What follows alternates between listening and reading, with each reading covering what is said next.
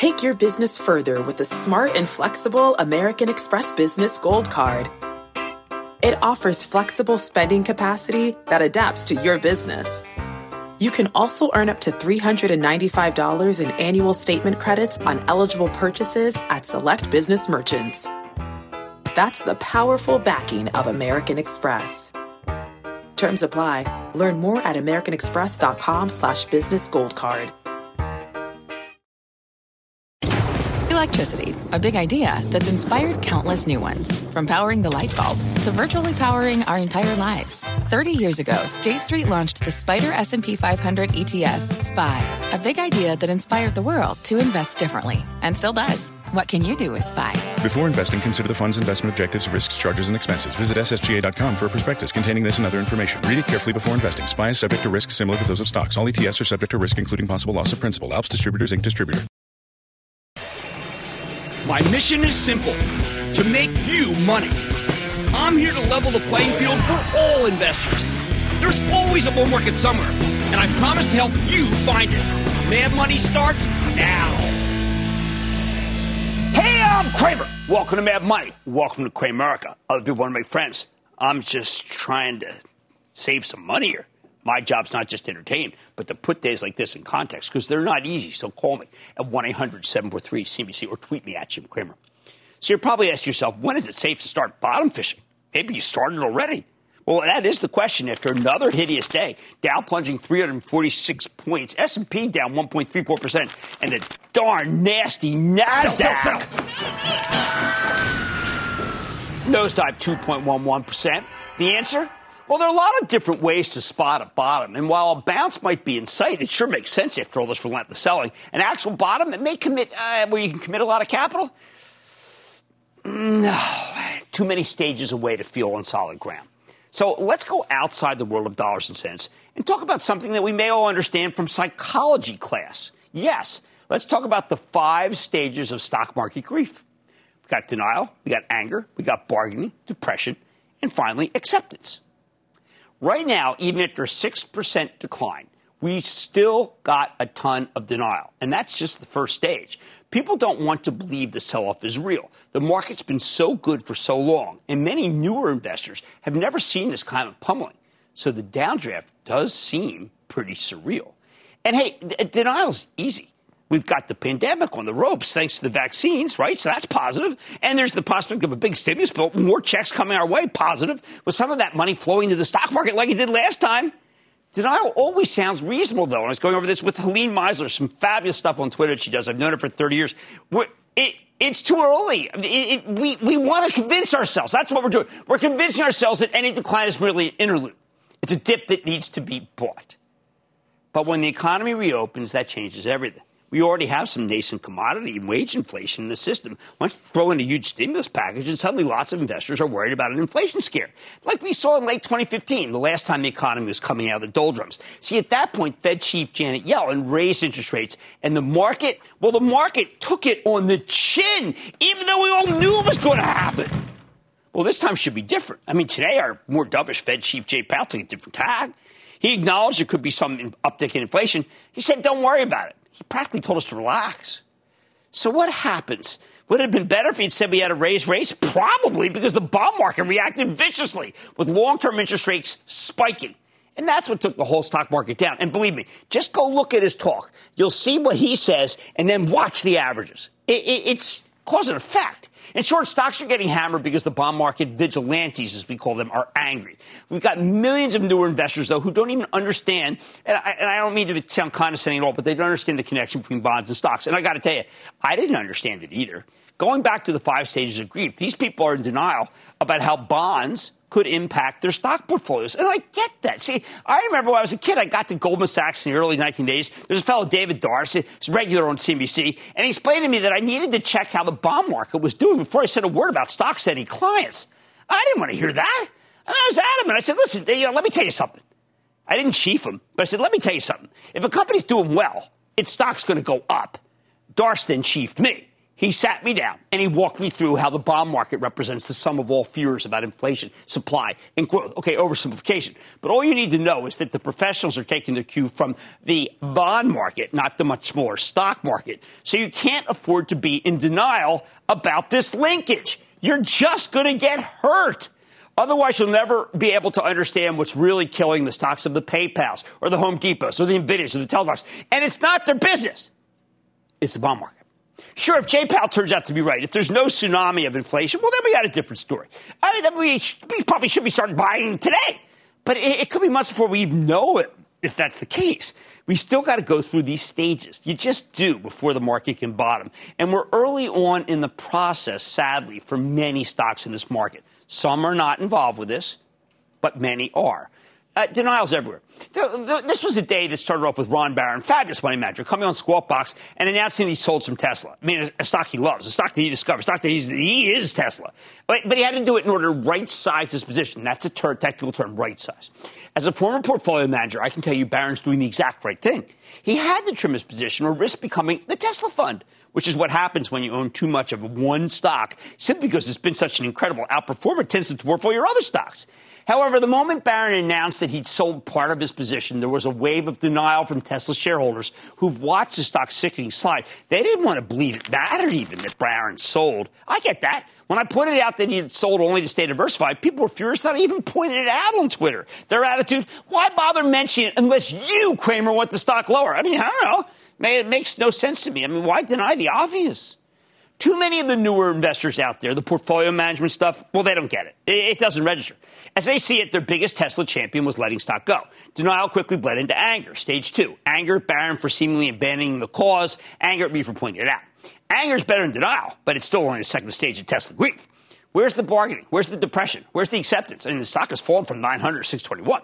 Look, during the last big inflation scare from 2015 to 2016, the total debacle, and my MO for the moment, my analog, so to speak, we got all 5 stages of grief before we bottomed. It was ugly, plumb ugly. And we only accepted what had happened after becoming incredibly depressed from the endless downside surprises created by Janet Yellen's rate hike. I remember being out in San Francisco, which I absolutely loved, and I was like, oh, man, I don't even want to come to work. And I've been wanting to come to work for 67 years, give or take. We tried to bargain with the animal spirits of the market all throughout that period, desperately holding on, praying the selling would stop. Please stop selling. Stop the deals. Stop the IPOs. Stop everything. Didn't work. When we finally reached the grand give-up, the crescendo of selling that washes out the weak hands, many high-quality stocks were down, actually almost all, were down 30 to 40% from their highs. 30 to 40%. Some great ones have been cut in half. No one wanted them. Because we had accepted that the stock market is an evil, horrible place. Now, is there a way out of this vicious cycle downward? Again, this time is different because the Fed really doesn't want to tighten. Ideally, Jay Powell will be proven right. The economy will grow, won't overheat, causing excessive inflation, and that's the optimal scenario. If Powell's right, then today could very well mark a bottom, but we can't tell yet. I think we don't stop falling until we get more anger, more bargaining, and more depression than we've had. How do you measure these emotions? Well, I have ways to do it. I use the proprietary oscillator that I've mentioned a lot of times from the S&P. I mean, that measures where we are quantifying the level of selling pressure or the level of these. When we reach -5 on the oscillator, that tells you we're pretty depressed. When we reach -7 or 8, that tells you we've accepted it. This evening, we're only at -1.5. I don't know, kind of here. Which brings me to the hunt for another way out, what I call the crescendo, the whoosh. See, there is a shortcut through the 5 stages, one that takes you from denial straight to acceptance. But if it comes at a real cost, people, you need a gigantic move down. And it's got to occur in 1 or maybe 2 days. I'm not talking about a 1 or 2% decline like today. I mean maybe like a full-blown 4, 5, 6, 7% whoosh, where there's a collective sense that the market's toast. No denying it, nothing to be angry about, no one to bargain with, depression ongoing, and acceptance that I am never, ever going to own another stock again. All that happened in the early February of 2016, only to be followed by what? You know what followed it? A brand new leg up as the bull market started all over again. And then it went on for years. And you made a ton of money if you stuck with it, rather than accepting that it's the worst, most horrible thing that has ever happened to you. So how do you handle the 5 stages of grief from here? We're going to get bounces that make people feel like their bargaining has succeeded. But it hasn't. As I told people today in my ActionAlertsPlus.com call, if you lighten up into one of these things, right, when a little spikes up, you're going to be ready for the moment of capitulation, the crescendo, the acceptance that marks the trough. And most people are not light enough right now. They have too much merchandise, bottom line. If you want to be able to bottom fish at lower levels, make sure you got a little cash to be able to do it with, which means on the obvious rallies that we got, including this morning, well, you know what? You take a little off the table. Because the real rally can't begin until we work through these 5 stages of grief and get down to where you never even want to hear a word from me again. Once that happens, though, well, I mean, you probably do want to hear a word from me, but not in anger. Once that happens, though, you don't want to miss it. Hey, you know what? Let's go to Robert in California. Robert. Hi, Jim. Booyah. Booyah. From the West Coast. Booyah. Hey, I bought Slack Technologies last summer at 29 3/4. And it ran up to 40-plus after Salesforce announced the merger. Should I sell Slack and buy Salesforce? All right, well, this is very important. Get the cash this and is a very few important. shares of Salesforce and I think Salesforce is great, the company. Right now, things are going down, and Salesforce is one of them, and people are starting to question whether the deal is a good one. I think the deal's a good one, but it doesn't matter what I think. Right now, I just think that you want capital. We said today on my call that it's certainly reasonable that Salesforce goes even lower, but that you don't want to abandon ship down here, not after it's already gone down. It can go down more. But how do you know you'll catch the bottom? All right, so what do you do? We're going to get a little rally. We'll get little rallies like we had this morning, and you got to get that cash position going so you'll be able to handle this. The real rally doesn't begin, though, until we get right here when you say, why did I ever think that I would be a merry man? Why did I ever think that I could make money in the stock market? That's acceptance. Oh, man, money tonight. Tech has been slammed this week, but up after earnings, could Splunk break the tech funk? I'm going to talk to CEO. Then IPO, SPACs, lockup expirations. Oh, my! I'm taking a closer look at the oversupply in this market and sharing how it may impact your portfolio. And remember, oversupply is a hidden disease. The SolarWinds breach was one of the most high-profile cyber attacks of 2020. So could the company that discovered the hack be the new cybersecurity darling? I'm going to talk with FireEye CEO. So stay with the stock market, raise a little cash, and stay with Cramer. Don't miss a second of Mad Money. Follow @Jim Cramer on Twitter. Have a question? Tweet Cramer. #MadTweets.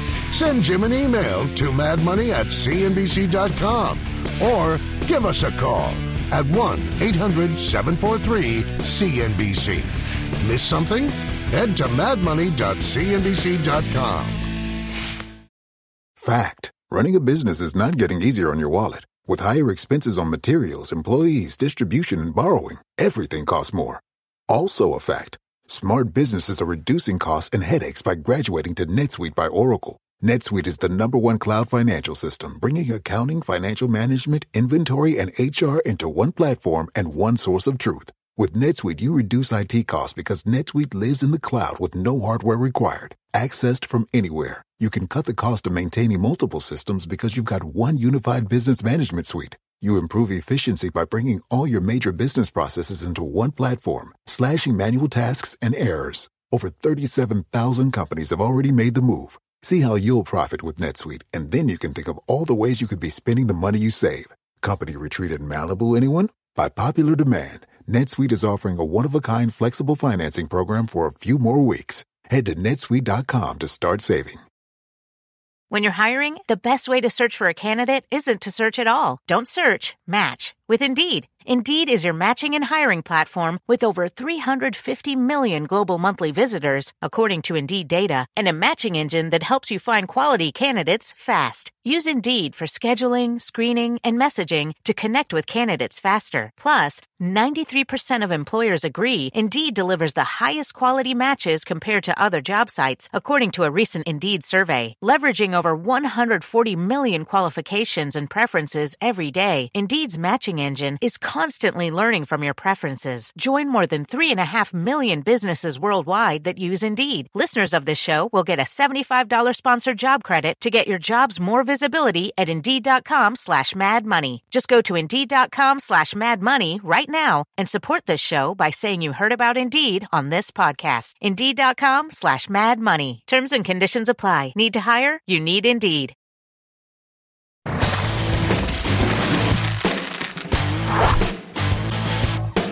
Right now, we're waiting for the cloud stocks to come down to levels where we can start buying them again without a lot of risk. But some of these names have been hit a lot harder than others, and I'm not sure it's right. Take Splunk, the cloud-based software analytics play. Here's a company that reported a genuinely ugly quarter in December, sent the stock plummeting, and in the past couple of weeks, it had another leg down.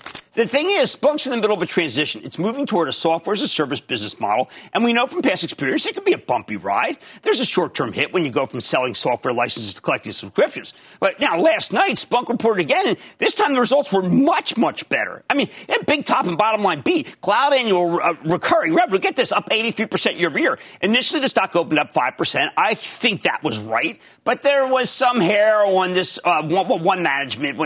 Let's put it this way. They had to be a little bit cautious because we know the economy's pretty crazy because of COVID. But you know what? I got to tell you, the stock got pulled down really with the rest of the market, and it closed off 2.6%. This was not Splunk's doing. At this point, Splunk's trading at the lowest levels in 10 months. Maybe it's a buying opportunity, assuming they can keep delivering good numbers. Let's take a closer look with Doug Merritt. He's the president and CEO of Splunk to learn more about the quarter and its company's prospects. Mr. Merritt, welcome back to Mad Money. Thank you, Jim. Very happy to be back. You know, Doug, it was funny. I was thinking about what to say to you, and if it had been offline, I would have said, don't take it personally. Because, Doug, this quarter, I remember in the previous quarter, you said, listen, you got to believe in me. We're going to do this. We're going to do this. And you know what? They didn't. And not only did you do that, but you far exceeded that. You obviously have the products people want, including for a company that our viewers know well, Shopify. Tell them what you do for that, because that is a classic case of what you need Splunk for. Yes, it's a great, great company. Obviously growing by leaps and bounds. It's everybody went virtual, Shopify that is.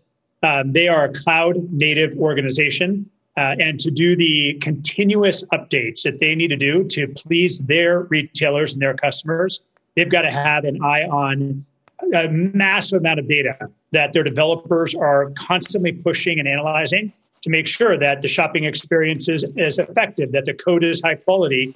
That's hundreds of terabytes of data per day. They need someone that can tap that data, analyze it, extract metrics, extract traces, extract insights information so that they have the overall confidence in their code. And Splunk is there as the solution in an area that the analysts are calling observability to ensure that the experience that all of us have through Shopify is as great as it has been and continues to get even better. Well, because that empowers so many little companies, you'd think without Splunk, and look, I'm not taking away anything from Shopify, but you need both because you want the little companies to look like big companies. And you want them to be able to observe so they can be able to shift. Another company that we have known as a great tech company that has Splunk involved is Domino's. And that, too, needs the observability. You need to be able to tell them so that they can speed up, because it is about throughput. It's about getting the pizza to you quickly and hot.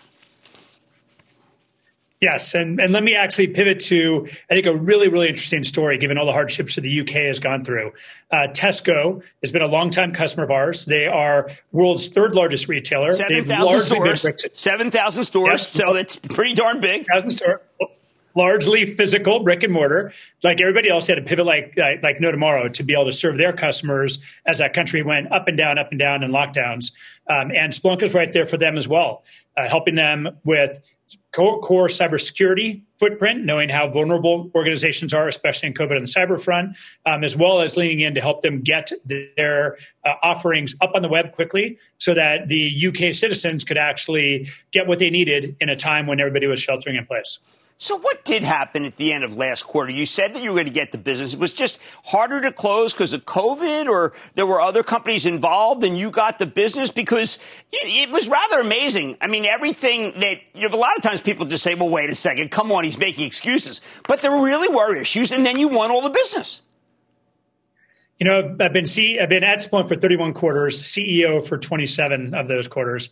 And this was the first time that I was surprised in my entire tenure at Splunk. And when I went back and looked at it, it really is a tale of two different businesses for Splunk. As you opened the show, we are growing our cloud business like no tomorrow. We've taken revenue from low 90s 4 years ago to $554 million in cloud revenue. That's now 24% of overall revenues. We've taken annual recurring revenue on a cloud basis from low 100s to $800 million of ARR this past year, growing at 83%. That's 34% of ARR. So a huge, huge motion to cloud.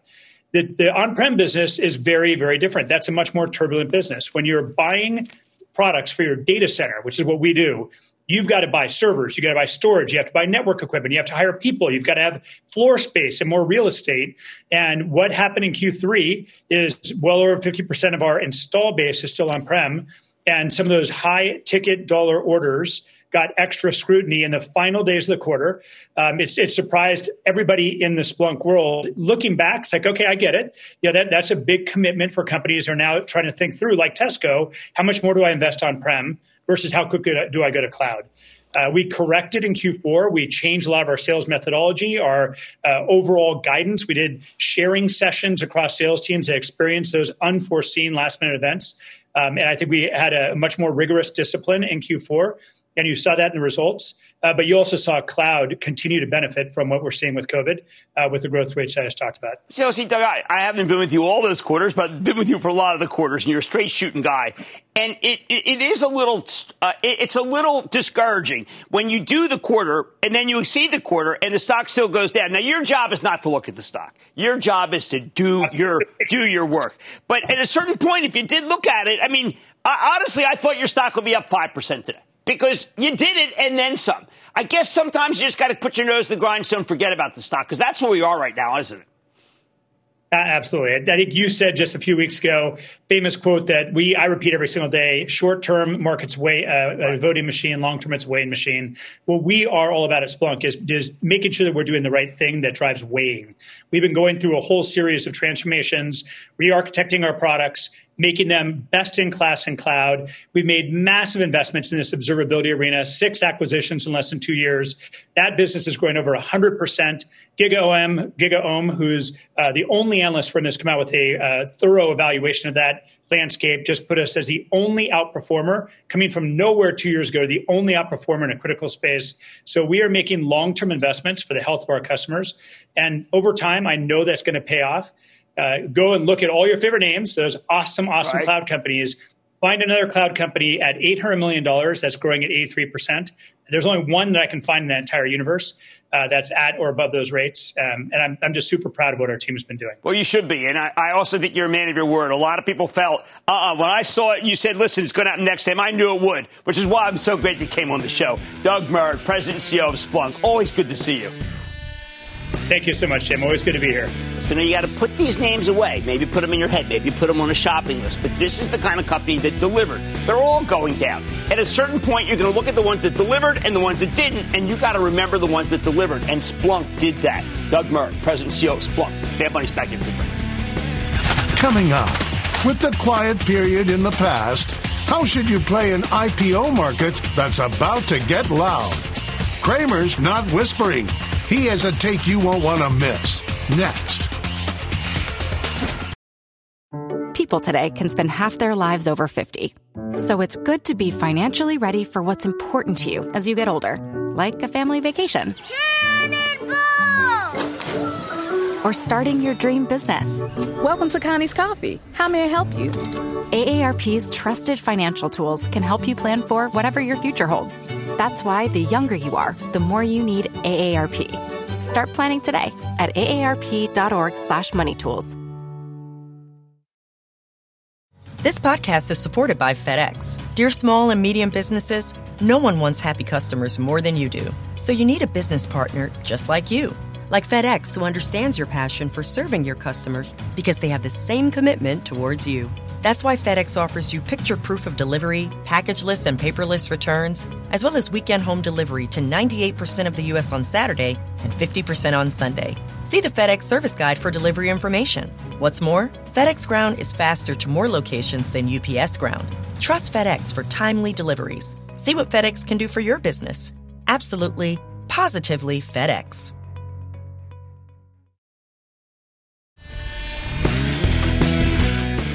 Right as the market's rolling over with the whole growth edifice collapsing under the weight of higher interest rates, we're about to get hit with the last thing we need. But we always seem to get at this juncture in a vicious decline.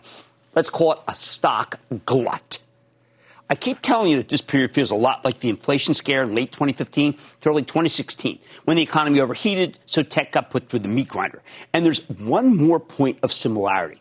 Back then, the high-flying cloud stocks got buried under a deluge of new IPOs of the same ilk. And you know what? We could see something very similar right now. Remember, as I always say, the stock market is above all a market, like any other bazaar of goods, meaning it's hostage to supply and demand. When you've got lots of new supply coming online at the same time, IPOs, follow-on offerings, lockup expirations, and the like, and not a lot of new money to stoke demand, it puts a ton of pressure on the averages. And that's exactly what's happening at the same time that yields are backing up, which would grind down the stocks on their own. And look, right now we've got lots of new supply coming online, lots of merchandise. It's not just the regular IPO market, which swung back into gear yesterday with a lackluster debut from this Oscar Health as a health insurance provider with a tech kicker. I mean, Oscar came public at 39, then opened down at 36 before finishing the session under 35. Then shed another 8% today. 6 months ago, Wall Street would have been salivating over the same deal, but there's no appetite for it anymore because money managers only have eyes for the reopening plays. They don't like growth. Well, this one should actually not have been brought. It kind of smacks of desperation. Next week, we've got some more big deals, like Coupang, the South Korean e-commerce giant. We got a pair of direct listings coming up, too, where the companies just list their stocks without necessarily creating any new shares. There's Roblox, the online gaming platform, which is another one that feels like it missed its moment. But there's also Coinbase, the digital cryptocurrency exchange that's more in tune with the current zeitgeist. Holy Toledo. I mean, it's just way too much supply. Now, you can expect more SPAC deals, too, with sexy startups effectively coming public by merging with special purpose acquisition vehicles. But lately, these SPAC deals have been getting a lot less love. Have you noticed? It's something I warned you about. No one wanted me. I saw it on Twitter. People kept attacking me. Well, you know what? Stop attacking me and apologize. It's another sign of oversupply. Worst of all, though, we need to brace ourselves for the aftermath of last year's IPO boom. See, it's now been 6 months since the IPO business caught fire last September, and 6 months is when the lockup on insider selling typically expires. Yeah, put it all together, and the stock market is about to have a serious oversupply problem with no concomitant buybacks or dividends to fall back on this moment. Really, it's three overlapping problems. So why don't we do this? Why don't we take each one of them one by one, starting with new IPOs? Because like at the top of the show, I want you to know all the reasons why we're getting pressured here. Including both SPAC fundraisers and traditional IPOs, as of last night, we've had an astounding 277 deals year to date that have raised $95 billion. Over the same period in 2020, we just had 40 deals, and it raised less than $14 billion. That's a lot of merchandise we got. Most of this year's IPOs have been SPAC deals, but it's a lot of money. Now, though, the IPO market is losing steam. There's usually a pause in the back half of February, but they opened the spigot for this Oscar Health, which came public with a thud. So now we've got the Coupang coming public next week. Number 2, by the way, on CNBC's Disruptor 50 list, the Amazon of South Korea. Except they also have DoorDash-style food delivery business. Coupang wants to raise $3.6 billion, putting it in the neighborhood of last year's largest IPOs.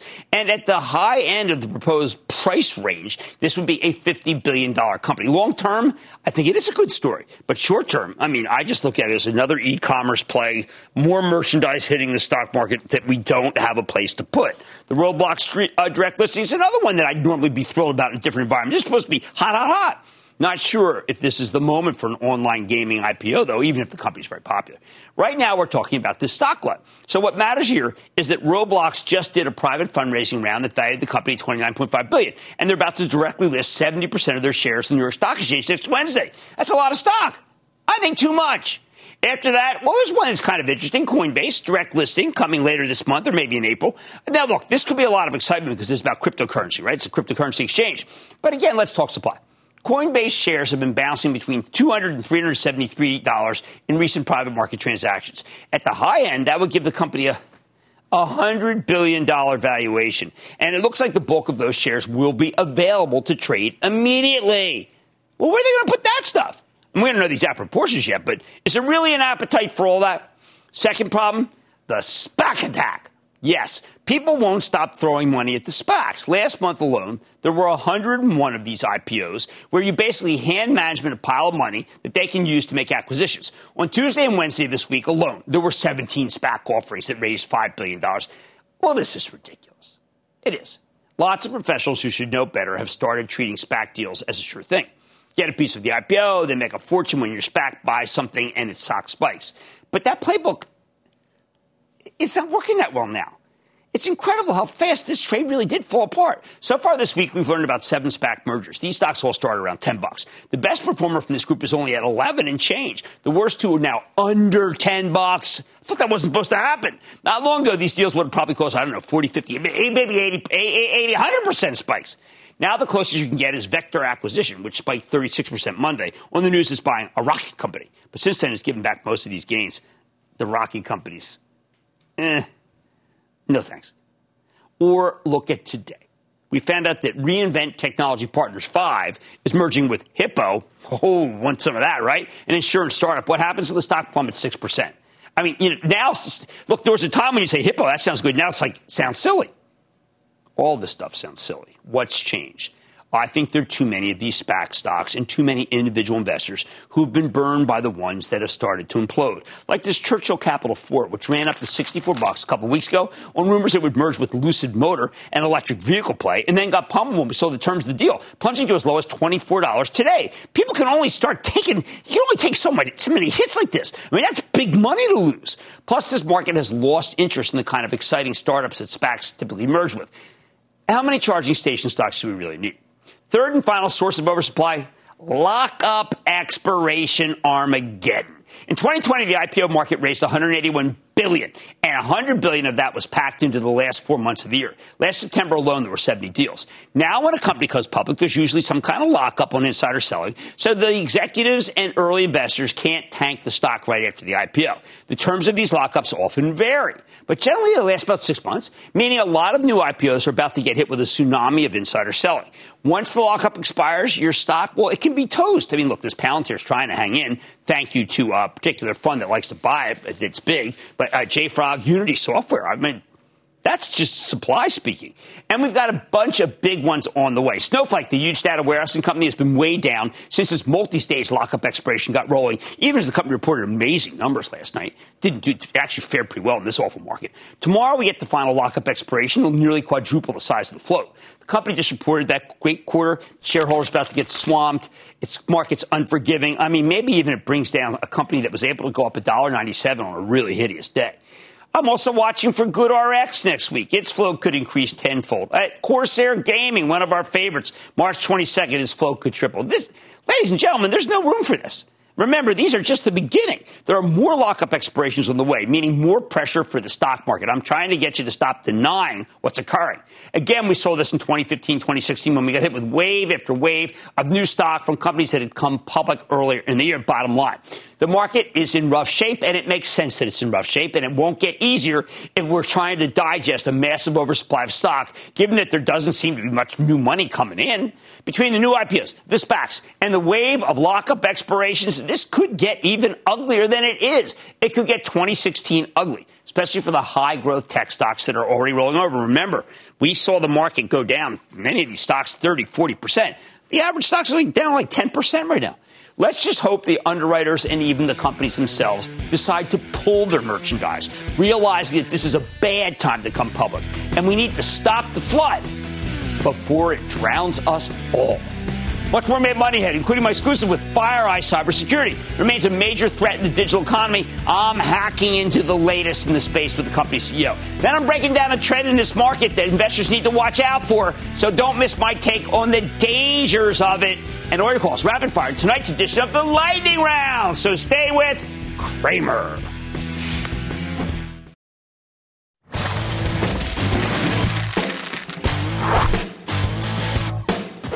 Even though the market's lost interest in some of our favorite growth stocks, doesn't mean that these themes just go away. Take cybersecurity.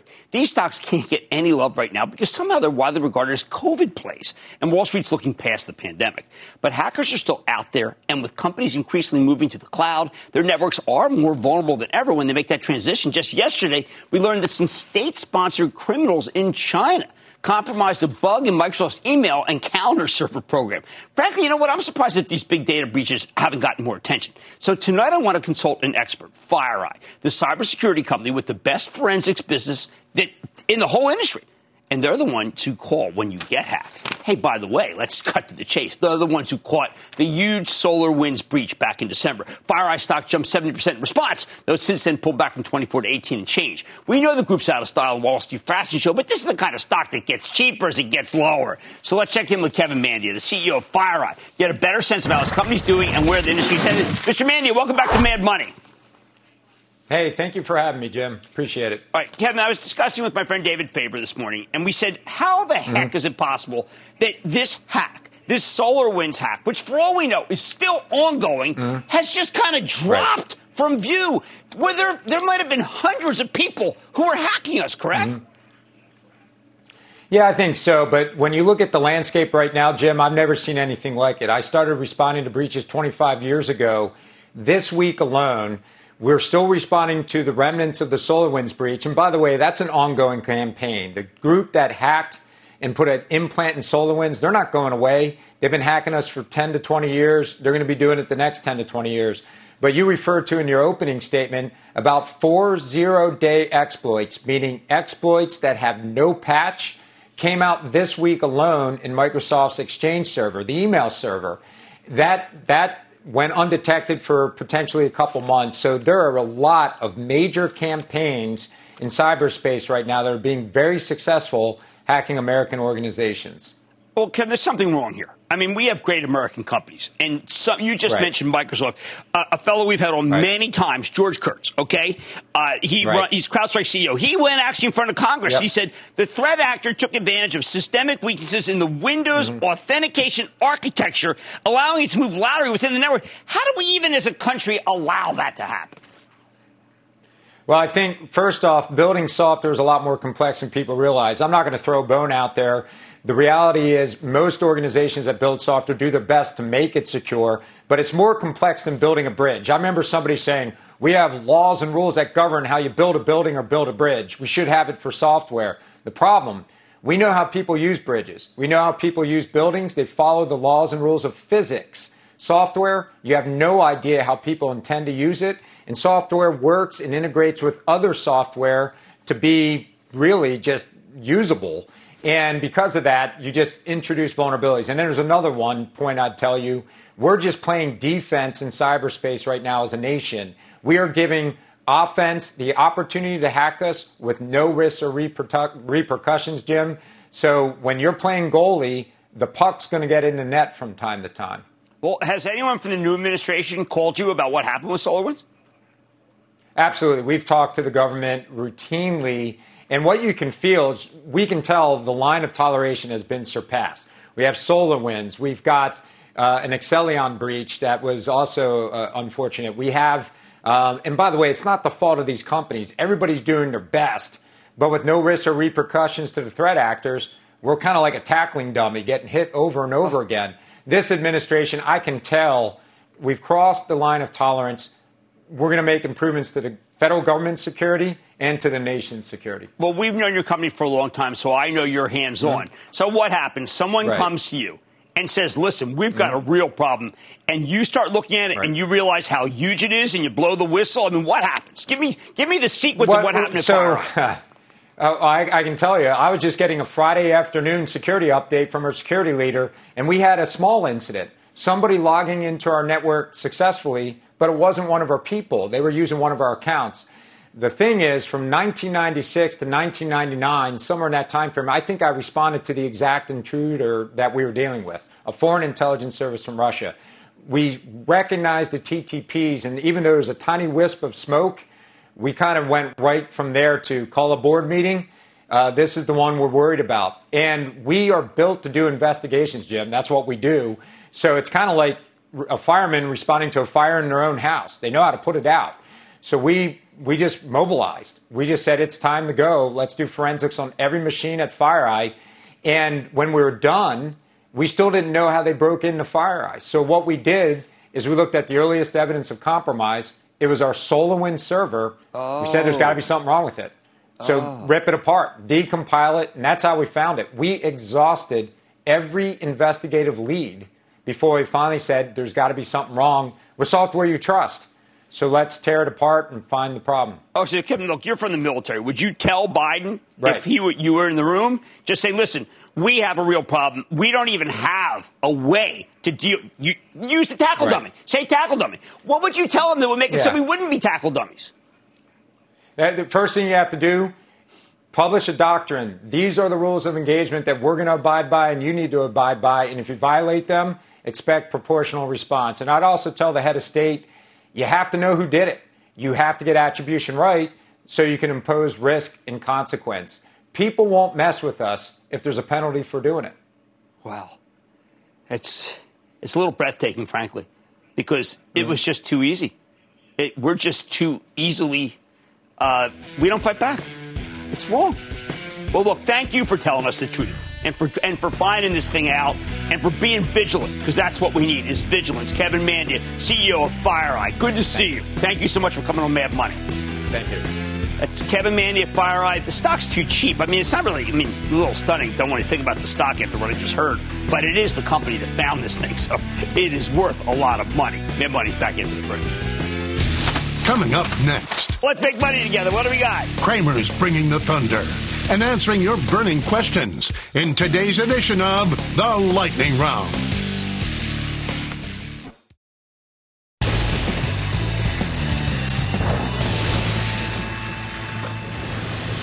It is time! It's time for the Light Round. Good, what's up? Our first one on the stage. And then the Lightning Round is over. Are you ready, Ski Dash? Over the Light Round. I'm going to start with Dexter. In California, Dexter.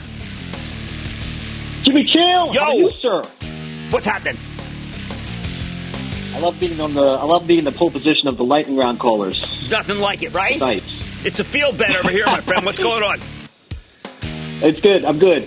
A few days back, you recommended a list of stocks that trade over $500 that you mentioned is good way to grow wealth. Mm-hmm. I think you forgot one. It was a good list. It was a good list. Thank you. Company is down from a high. It's a leader in the interconnected hub and data storage space.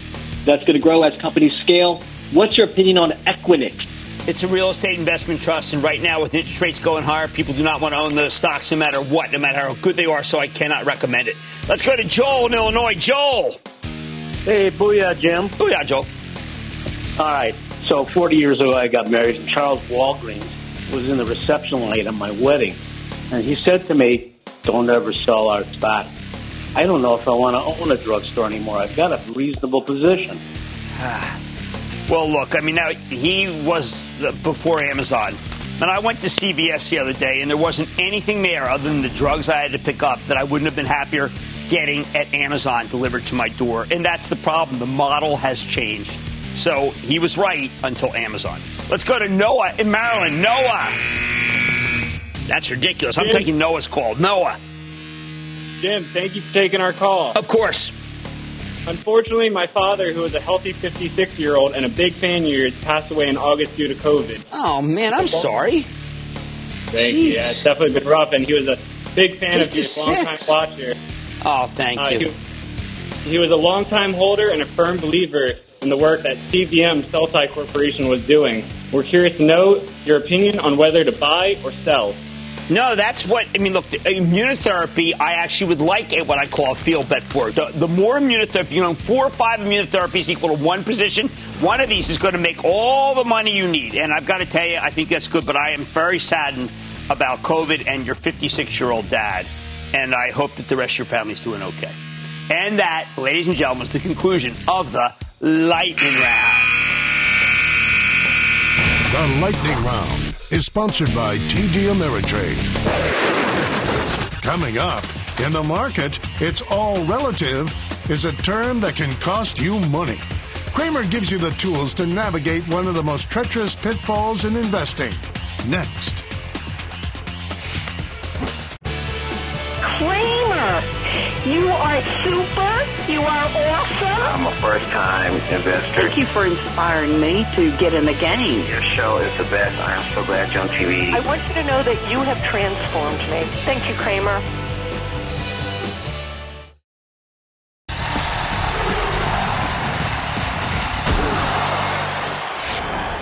Live by the pin action. Die by the pin action. And that's what we're seeing in tech right now, right here. When these former market darlings roared last year, it felt like they had no ceiling. Now that they're coming back to earth, it feels like they have no floor. There's a reason for that. Their valuations had become untethered from reality. Now, that's great when the market loves growth, but it's a bitter pill when growth goes out of style. And that is what's happened. It's out of style for now. Let me give you an example. Pinterest. Now, Pinterest is one of my favorite websites. It attracts hobbyists from all over the world. When advertisers were trying to figure out the best places to target consumers, well, Pinterest initially was kind of an also-ran, all right? The company's growing, not as fast as other social media plays. It's skewed international, which is a negative for most American consumer product companies. Going into last year, it felt like a has-been. But then Pinterest reported what I call a fulcrum quarter, with much faster than expected growth. And suddenly, this kinder, gentler social media site started poaching ad dollars from the uncontrollable Facebook. Next thing you know, the stock runs from $20 to $90. It goes from being kind of a small cap to a mid cap to a large cap, a $50 billion company. At these levels, Pinterest sold for more than 100 times earnings, and it felt like the sky was the limit. Well, because the estimates called for 50% growth. Well, so then you got to say to yourself, all right, it can't be isolated, right? It's got to be relative. There's got to be pin action. You see Pinterest soaring? That ignites the whole group. So Snap, another social media also ran, cleans up its act, then sees a big pickup in traffic, and suddenly the market needs to figure out what the new Snap is worth. Well, is it growing like Pinterest? You got to do the comparison. Nope. It turns out it's growing twice as fast as Pinterest. So at its peak, Snap gets a valuation that's roughly 2 times Pinterest. That's right, $100 billion. Well, then along comes Twitter, and it too sees growth accelerating. So we put it through the same prism as Pinterest and Snap, which is how its stock doubles over the course of 6 months. You get these moves when the only limit on valuation is what other people are willing to pay for a company's future earnings. But look what happens when the market sours on high-flying growth stocks because of an uptick in bond yields, with the benchmark 10-year Treasury going from 1% to 1.5% in this year. Well, you can't just circle the wagon and say, don't worry about it, right? I mean, that doesn't work. You can't say the businesses are fine. This is the stock market we're talking about. With these former market darlings, there's nothing to buttress their valuations other than the future earnings streams. And those future earnings are worth less when everybody's worried about a pickup in inflation. You can't just say, hey, Pinterest is worth this, so you know what? This is worth much more than that. Yeah, plus, these companies have no buybacks. If anything, they're probably issuing shares. They've got no dividends, because they're growth stocks. And now suddenly the charts have turned against them, bringing in short sellers galore with no Reddit short busters in sight. In other words, with a Pinterest or a Snap, there's nothing to pin the valuation on. So what happens? We go all Humpty Dumpty until the bond market calms down. And that's where we are right now. The great growth stocks that roared last year making for a shaky edifice now because there's no underpinnings. There's nothing to make the valuation stick. I mean, even a great company like Snowflake just reported a tremendous quarter last night. It should have been up huge, but it couldn't be. Why? It got very little love, in part because their last lockup on insider selling is about to expire, but also because, well, holy cow, if everything else is going down, how can that go up? Same goes for Zoom Video, the ultimate COVID stock that's trading like the pandemic's already over. And to be sure, while I like these companies both, I cannot be in denial, cannot be oblivious to what's happening to their stocks separate from their companies. The bad news, all these high-flying growth stocks are worth less than it turns out we thought.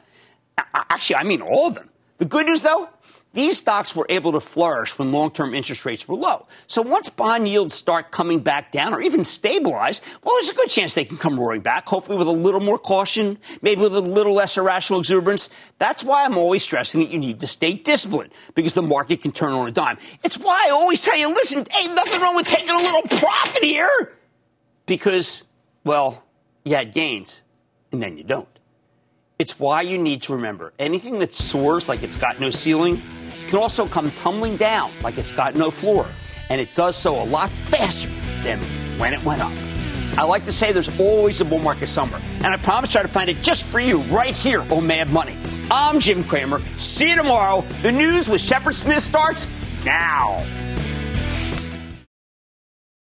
This podcast is supported by FedEx. Dear small and medium businesses, no one wants happy customers more than you do. So you need a business partner just like you. Like FedEx, who understands your passion for serving your customers because they have the same commitment towards you.